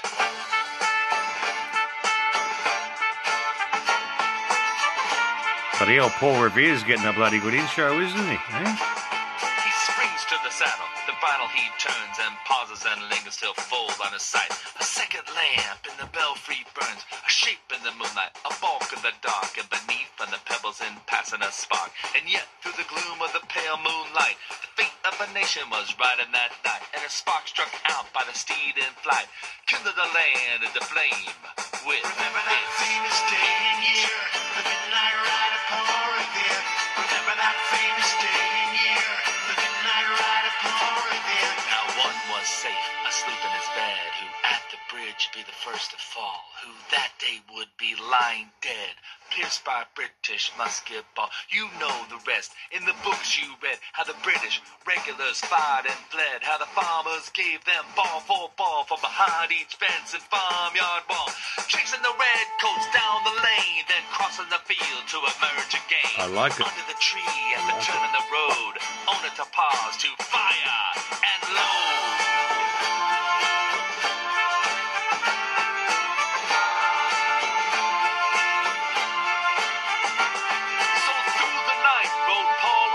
So through the night, when his cry of alarm to every little village and every little farm, a cry of defiance, not of fear, a voice in the darkness, a knock at the door, and the word that shall let go forevermore. In the hour of peril and darkness and need, the people will waken and listen to hear the hurrying hoofbeats of that steed, the midnight message of Paul from Remember that famous day and year, the midnight ride of Paul Revere.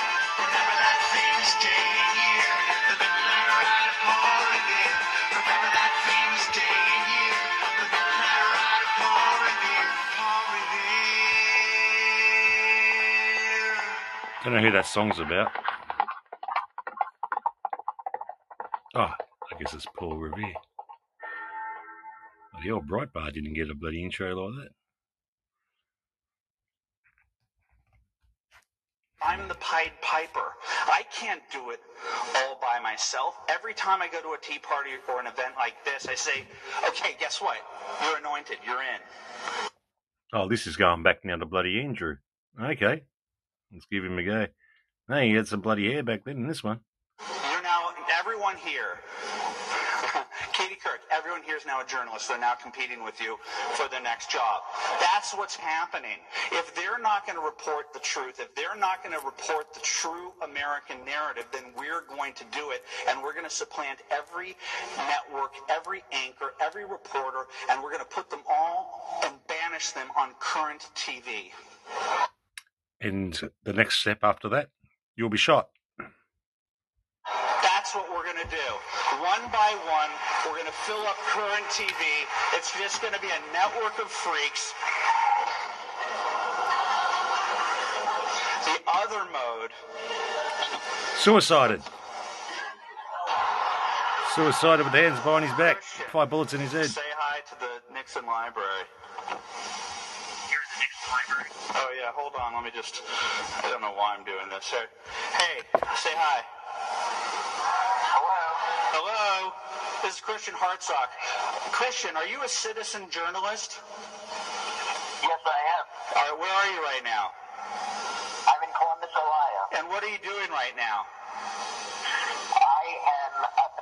I'm working on a news story to rebut the lies, the absolute lies. Is that what he's probably on about then, Scott? Paul Revere, he warned the colonists that the British were coming at the beginning of the American Revolution. Cheers, man. I actually know that freaking name. I'm sure that's the bloody another journalist. I'm bloody positive there's another journalist by the name of that. We'll see what happens as it goes along. Well, that guy on MSNBC. And does this relate to the unions, the propaganda, and the coordination of the Democrat media complex against the American people? 100%. And how much money am I paying you to do this? I don't believe you're paying me anything. That's a great business model. I love America.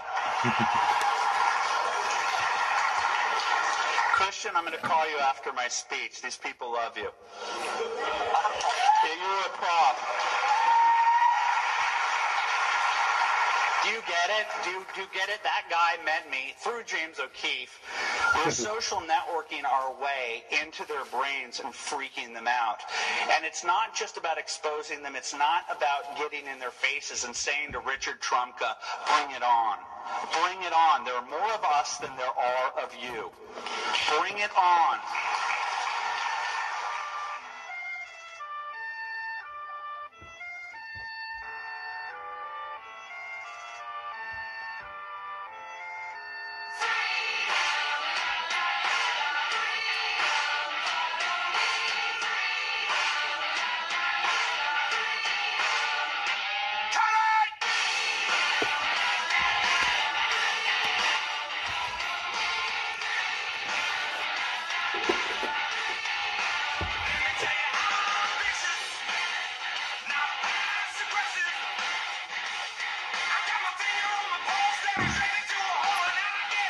Okay, we got 4 minutes, guys, and then we'll have an open line if anyone would like to call in after this.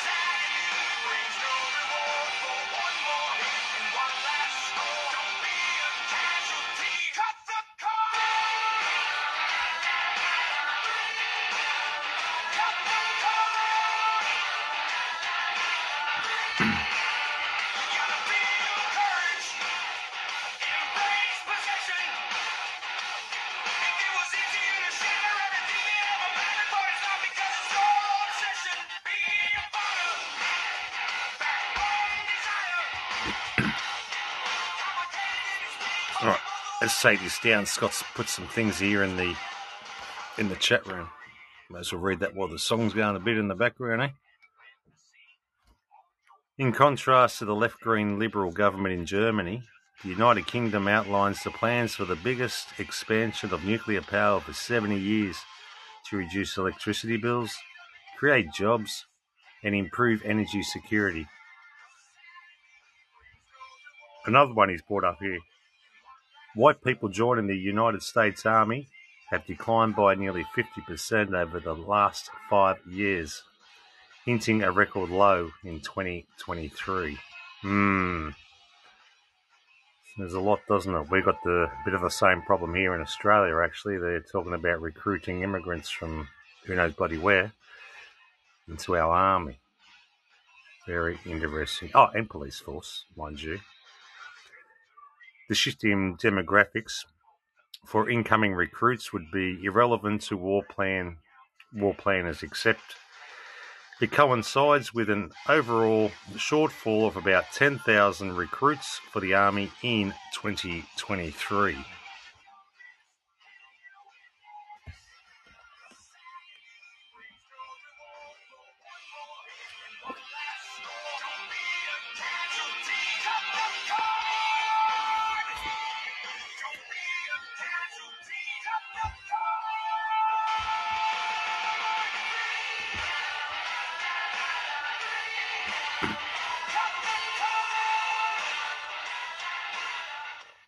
All right. Anyone's welcome to call in. If not, I'm just going to take it out with what I got on my little folder 101. Let's see where it leads us. Welcome in, Scott.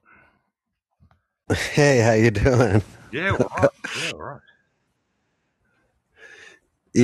Yeah. No, I'm just trying to get out of Vegas. Hopefully, I'll be able to hit the road in another hour or two and get the hell out of this town. What, are you going for good, are you? Or are you just going for work or something? Work, pleasure, play? No, I've been working out here all week. it's a slightly difficult place to work. You see a quite different work ethic out here for general industry. Like I work in the banking industry, and everything's a problem here. And I gave somebody a definition of it. Like, so in the state of Arizona, I've got 2 major problem childs for the whole entire state. Las Vegas has 5. Yeah, so, there's like, for instance, there's one issue in the city, like big giant issue, like I'm having here, in the city of Phoenix, and the city of Phoenix is almost 6 million people. Yeah, right. We got 500,000 people in Las Vegas, and they can't get anything together because this city runs on a different power supply. We'll call it that. It doesn't run on the normal American power supply. Let's put it that way. Ah, right. Yeah. So it's completely different from the other states, pretty much, of how they run theirs, all their cities. Yeah, it's everything is focused on the gambling, and there's just not much effort put on anything else. So that's more the Vegas area you're talking about, in Vegas itself. Yeah, honestly, I actually really like the state of Nevada. I think the state of Nevada is gorgeous. The towns, the people who have lived here for a long time, they're always fantastic. It's funny you mentioned that. No negative. I was just talking to my son 2 days ago, and we both picked Nevada if we were to move to America. That's funny you mentioned that, actually. I would say it ranks up there pretty good. I think it's probably one of the top 5 states if you look at laws and freedoms and the way the cost of living compared to what you're getting, and it's not necessarily a bad pick. And I almost want to call it an unknown pick because everybody thinks Nevada, they think Las Vegas, they don't think of anything else. But yeah, if you can find a way to make a living outside of Clark County here, I think you're doing pretty good. So I've even had a little bit of interest in Reno. It's obviously a little shitty casino town too, but it's high desert over there, and you could, within an hour, you could be up in the Tahoe region of California among some of the largest trees and beautiful lakes, and and then you can just go back home, So is Nevada going ahead, do you reckon, or is it sort of stagnant where it's at, or is it looking like it's just going to boom a bit? I think, like I said, I think it's a little bit of a secret here. I think outside of Clark County, there's a lot of growth. There's a lot of people who are figuring it out. And I think right now it's all for the taking. Like you find a nice little spot outside of town. I know a couple people who live like going towards the Utah. Like you go out of Vegas, you go towards Utah. There's towns like St. George in Utah, but like before you get there, there's all these new communities. If you could figure out a way to have a decent living and live kind of like not in the hubbub of the Strip. Yeah, so my family is east of Reno. So my dad grew up in Lovelock. Okay. And just about everybody except for him and his youngest brother, they went to Winnemucca. Wow. So, I mean, like that whole area, Reno, Lovelock, Winnemucca, all the way in through Salt Lake City, like that's the corridor. That's the family's main corridor. Right. Yeah. It's a beautiful area. Very beautiful. Yeah, I really, like I said, I almost think a lot of people just kind of, for me, it feels like it's almost like a secret. Like a lot of people, I mean, they just always go straight to Vegas and and they go around it. They don't even actually look at what's there. They just kind of pass through on the way to something. never actually stopped to look at what's actually there. Yeah, I think in the West, like you've got the northwestern states, and California is just awful. I don't have that much of fantastic stuff to say about it, except it's a beautiful place. But sometimes that doesn't add up to what you need. Yeah.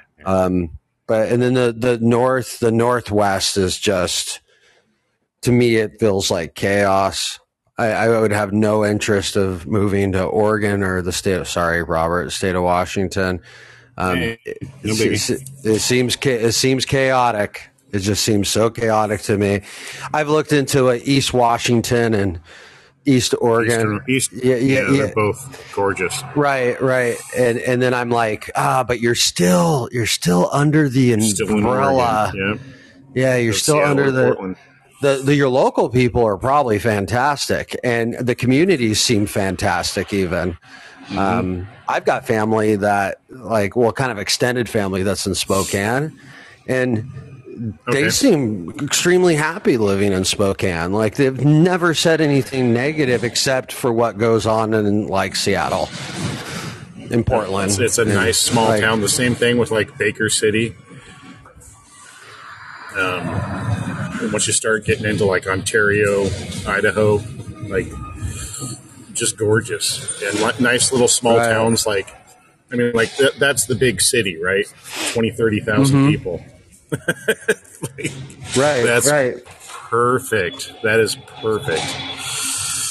And then you just, maybe get something 6 miles out of town that's, got a little bit of property, and there you go. But even in town, you got decent sized lots,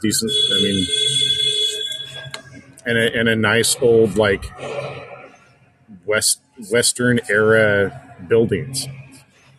The modern Western, where it's the architecture is nice to look at, very nice to look at. Right. This is not a communist bloc. Right. Yeah. Right. It didn't look like Kim Jong-un needed to prove a point. Right. Which everybody's going that route. Yeah, it's I don't know. It's one of the problems for me. If I had to say something about Arizona, it's my problem is Arizona to me is maybe teetering on maybe a top 10. I mean, definitely a top 15 state, and so if I want to leave Arizona and go to a better place, I got to be really picky. I got to be picky, because otherwise I might just be trading for something that's for, me and my family and, my boys growing up. It's just going to end up being worse. So it's hard to figure out if you want to do that. If you want to just go off to another city and try it there. And I honestly think Arizona's not so bad, right? It's okay. It's good. It might be slightly above average. So it's hard to compare. I mean, it's miles away from living in New York or California, I can tell you that. Right. Well, how big is Adelaide? Where's that? Yeah, I'm not sure. Australia? I'm not sure. I don't even know the population of the States. I know we're about 26 million all up. I think it's probably around about 4 million. 4 or 5. But that's encompassing quite a big area. Okay. Yeah. So, you're in a spot where you've got a little bit of acreage. So, do you have any idea how big the town is that you're in? No, I reckon... Or are you kind of more in the city? South Australia, I guess, would be more instead of Adelaide. I'm not sure the population of Adelaide. But no, I'm north of Adelaide. So I'm out in the country a bit. Okay. Bit of land out there, and I've got 10 acres where I am, and the only downfall where I am, it's in 100-year flood zone. That's about it. Apart from that, grass fires, nothing real dramatic. The odd strong wind, 90 kilometre an hour winds every now and then. Very rare though, but around October-ish. But yeah, it's just flat lands out where I am, pretty much. But it's pretty diverse here because you just go up the road and you're up in the mountains and the Barossa where all the wineries are, and you go down the other side, you're on the coast, you know, so it's pretty diverse actually, Adelaide, where you can actually go to the beach there 1 minute, up out the wineries.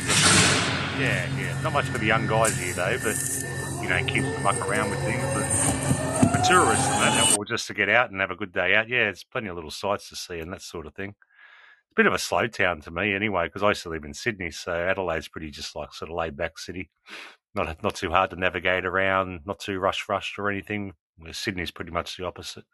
Bumper to bumper, everyone's cranky. And Yeah, for some reason I thought you were in Adelaide, not Sydney. Nah, not with 10 acres, I don't mate. know where I got that from. Multi-millionaire. No, I'm not just keep me away. Yeah, just rather be out. A bit of space. I couldn't imagine living back in a city environment, that's for sure. Yeah, I'm not in actually Adelaide. No. So yeah, but I'm not sure the actual. I would say Paul G mentioned Prescott and Sedona. Sedona might be a little weird to live in, like every day, but Prescott is probably, gosh, it's like it could be possibly like the actual gem in Arizona. Place is perfect. It's just about as perfect as you can get. And if you can put up with the heat, the river region isn't all that bad. Like, man, if you're fine living in 115 degrees, like living in Lake Havasu, it's gorgeous there. Just hot as shit. I mean, it's almost like unhuman tolerable. I don't know the right way to say it, but it's really hot, but it's gorgeous there. And, you know, you could roll down the street with your boat and just go drive around a lake, and people come and party, and there's all kinds of stuff going on. And in the background of Havasu, there's like this whole like little small town feel, like old Arizona small town kind of stuff. So you go from one extreme to the other, all in a small population town. But Prescott's gorgeous. Used to be our state capital, our territory capital, actually. The architecture there is just phenomenal. It's in the trees. You get snow in the winter. It's a little warm in the summer. Everything's perfect. Perfect four-season place to live. Great people. It's a true gem. Californians are moving there like crazy and buying everything up and blah, blah, blah. But it'll always remain what it is.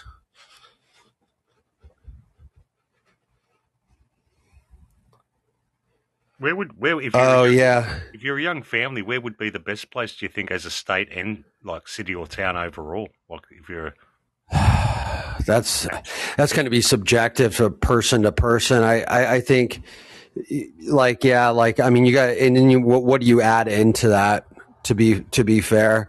I don't know. A lot of people would disagree with me. I like Florida a lot. But a lot of people don't like Florida, or they've got things that they don't want to live in that part of the country. But I think Florida is a great state. You said family?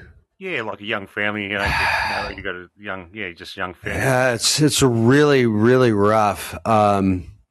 Yeah, I think if you were in Florida on the outskirts of suburbs of like maybe one of the northern towns, like maybe Tampa, that kind of thing, like it's a great place. If you pick Florida for that, I mean, if you wanted to live in the Northeast, I would look into places like New Hampshire, you know. So you're not in the bustle of the city, but you still get that beauty because that area is gorgeous. It's like what no one ever talks about. Like even where like Shep lives in New Jersey, everyone talks shit about New Jersey. There's absolutely no reason to talk shit about that state. It's gorgeous.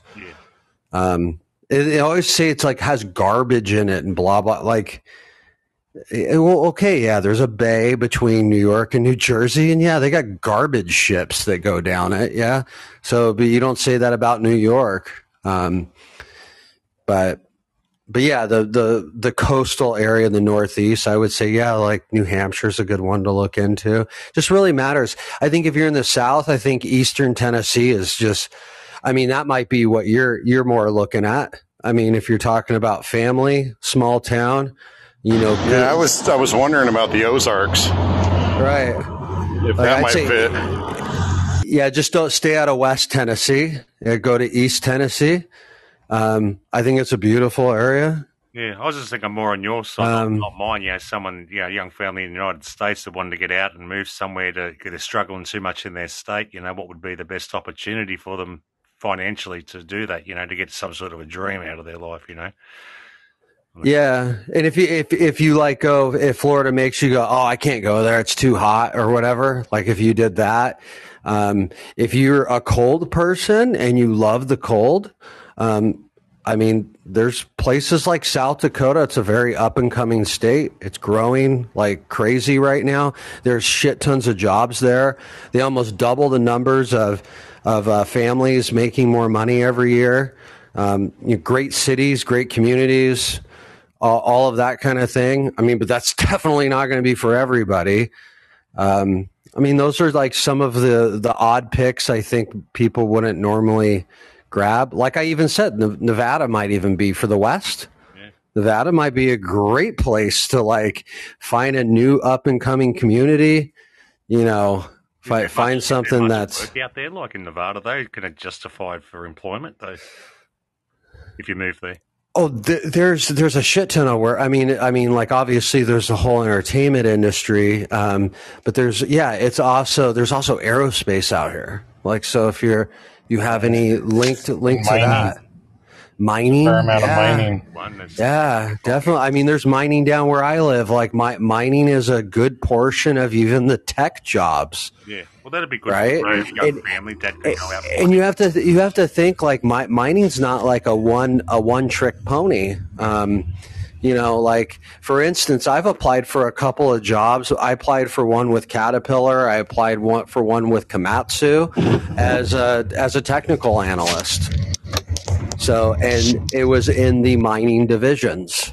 So, you know, like truck logistics and stuff like that. They pull all that data every day. They have to, you know, rebuild it and put it out there again. So how to improve everything. They've got a lot of tech jobs in that industry. Probably want engineers, so, wouldn't they, or mechanical engineers or diesel mechanics? You know, sort of well, I can tell you, there's this little shithole town in Arizona called Morenci, and it is like you would never want to live there. It might be fine to be there, but everybody in that town makes a shit ton of money. It's a full mining town, and I'm talking about like if you get a job there driving a pickup to go like run parts or something, you're probably going to be making $35 an hour living there. Pretty good. Like I'm talking about like you're like on the bottom of the barrel. Yeah. Of there, you make way over $30 an hour. Everybody in town, like nobody makes 60,000 there. Everybody makes more than that. And if you're driving one of those big mine trucks moving rocks all day, those guys are making 80, 90. People who've been there for a while, 120. You know, like it's. I mean, I don't want to do that. I mean, that's like it's pure laziness. I don't want to drive in those big trucks and be bouncing around like a crazy person. I don't want to be cold. I don't want to be overly hot. Yeah. I'm lazy when it comes to that kind of stuff. Yeah. But yeah, if like you're looking for the big bucks, right? Young fella would bloody handle that all right, you know, in his 20s and that, but he get out there in a few years, 10 years. Yeah, got to feed a couple kids, has a wife who's going to put up with his dirty boots every day. Yeah, you got to bring your wife with you because good luck. Sounds like a little gold mine. There's a lot. You know what I'll say? There's a lot of women in Morenci that are single because they've gotten divorced. Yeah, usually. Yeah. You never come home. You get divorced out alimony or something. Yeah, you know, yeah. Like there's a lot of women out there. Yeah, like a lot of the guys, I mean, you know how guys are with work. It's like, oh, that sounds cool. They go do it for 2 years, and then somebody else has something shiny over in the other corner, and they're like, I'll go do that for, I'm gonna move, and happens, and I'd do that for 2 years and just do nothing else. Why not? Just shuttle the money aside. Who cares? Yeah, that's what a lot of people I've talked to. Most people I've ever talked to, they have full families, right? That live out there. They just live off of Amazon. Yeah, you kind of gotta. But food even. That's what's crazy is they only have so much food in town, so their dry goods and stuff, they order those on Amazon. So, it's just weird. It's weird, ordering a 6-pack of chicken noodle Campbell soup on Amazon. It's just weird to me. It's odd, they got produce there, I think. But I think they do that. I could drive in and it cost me a fortune, all the hassle and bustle, and I can just go online to a main big shop, a bit like an Audi sort of shop, and I can order everything I bloody need for $4 delivery right at my door. Why not? Right. Can do it. Right. Why not? Yeah. Right. They just don't have that kind of delivery over there. Yeah. Someone There's nothing. There's that town has 2 general stores and 2 restaurants. Yeah. A breakfast cafe and a Mexican food place. That's it. And it's a town of 16,000, which actually isn't that small. No, it's not. Yeah. Yeah, it's really not that small. But you go there and you're going to go, what, does 500 people live here? That's what it feels like. It seems maybe even a little bit smaller when I've driven through there than the town I'm moving to that has 5,000 people. Yeah. So why is that? That almost doesn't make any sense. It's just not spread out, or is it? You're only there to do one thing.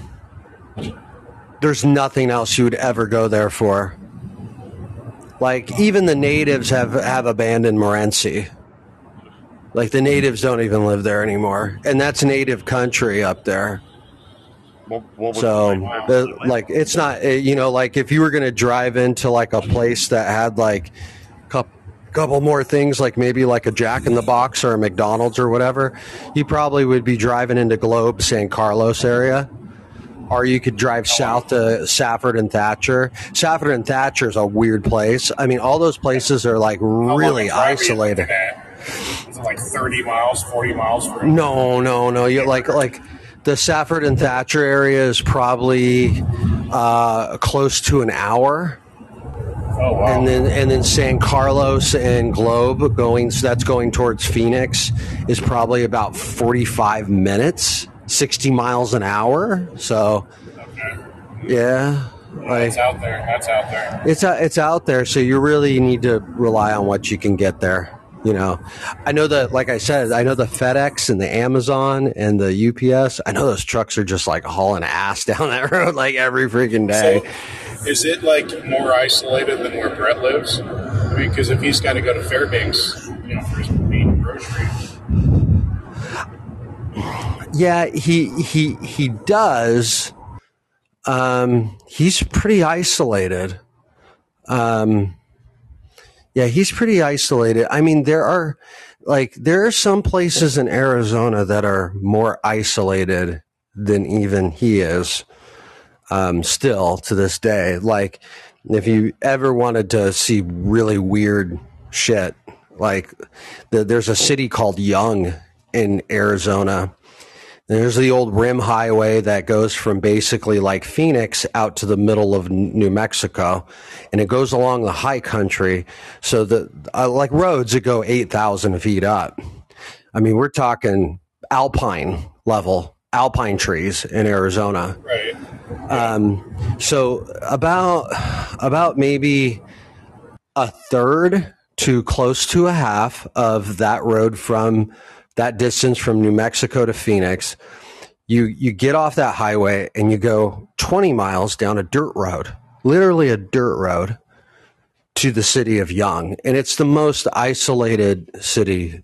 I mean, I've even heard that it's one of the most isolated cities in the United States.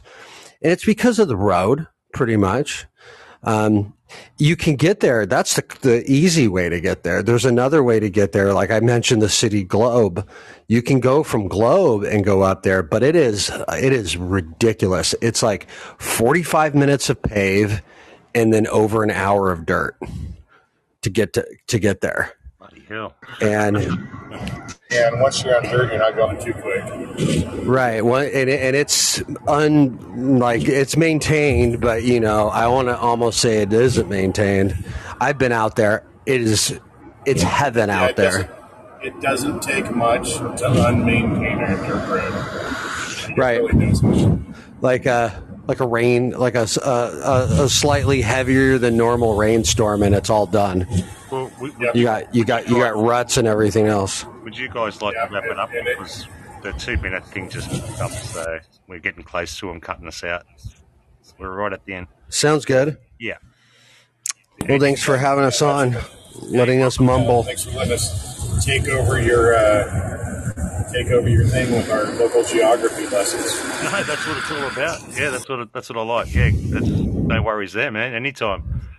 All right, guys. Well, we may as well just shut it down because they're going to shut it down on us anyway. So yeah, well, thanks for joining. Yeah, good listening. I learned a lot about that part of America. That's for bloody sure. I reckon that is an opportunity zone for sure. 16,000 though. You'd think it'd warrant some sort of bloody, like even a big roadhouse or something, eh? Friggin' Walmart, right? Yeah. All right. Take care, guys. I'll catch us around tomorrow night or somewhere around. No doubt about it. Okay. See you, Scott. Excellent. Yes. Good night. See you later. Okay. Night, guys.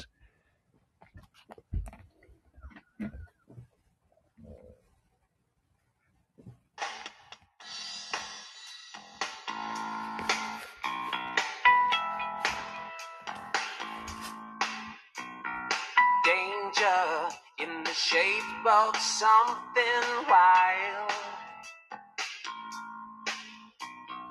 Stranger dressed in black, she's a hungry child. No one knows who she is.